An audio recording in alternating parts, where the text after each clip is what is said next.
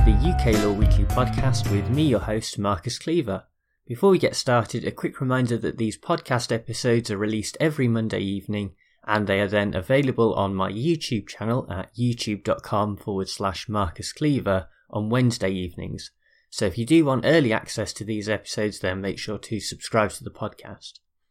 Right, the case we're going to be looking at this week is the Crown on the application of Hicks and Commissioner of Police for the Metropolis.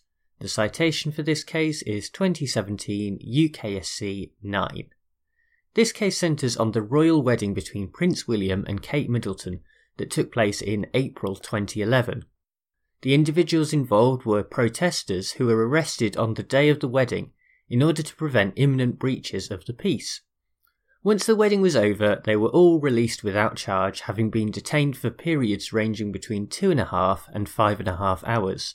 In this case, the actual arrests and even the overall policing of the wedding were not in question, but rather it was argued that the actual detention was a violation of the right to liberty under Article 5 of the European Convention on Human Rights.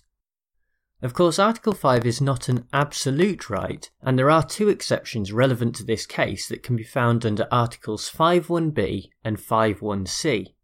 In particular, 5.1b allows for detention when fulfilling an obligation prescribed by law, while 5.1c offers the legitimate purpose of bringing a person before a competent legal authority when they have either committed an offence or are about to do so.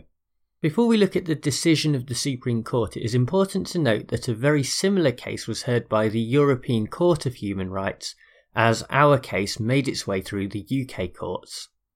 In Ostendorf and Germany 2015, a Werder Bremen fan was arrested in anticipation of football hooliganism before a match against Eintracht Frankfurt in 2004. He was not released until after the match had finished, and so similar points surrounding Articles 5.1b and c were raised. Interestingly, the Supreme Court almost entirely disagreed with and discounted the reasoning of the European Court.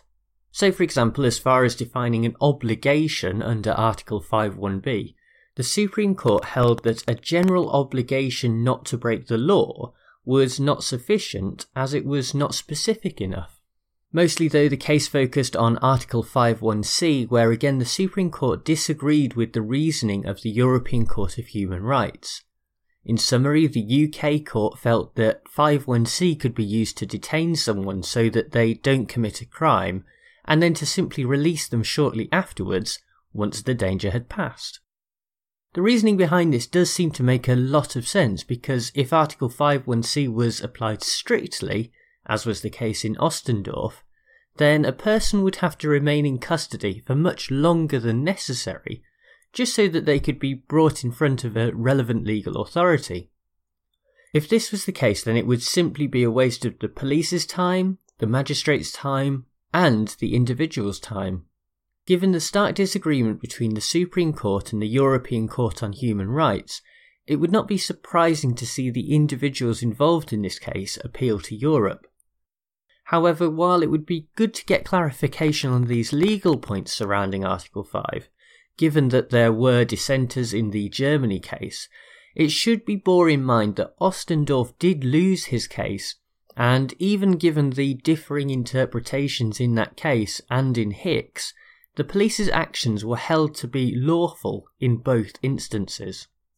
Overall, this case reminds us that when it comes to exceptions and indeed a general flexibility, Article 5 is a right that continues to be very open to interpretation. There is a great feeling that while the right to liberty is of huge importance throughout the history of Western jurisprudence, it is also important that the legal authorities are able to carry out their role in society. Perhaps in recent times there has been too much of a move towards the arguments put forward by these authorities as a reaction to an upturn in the number of terrorist incidents across the continent.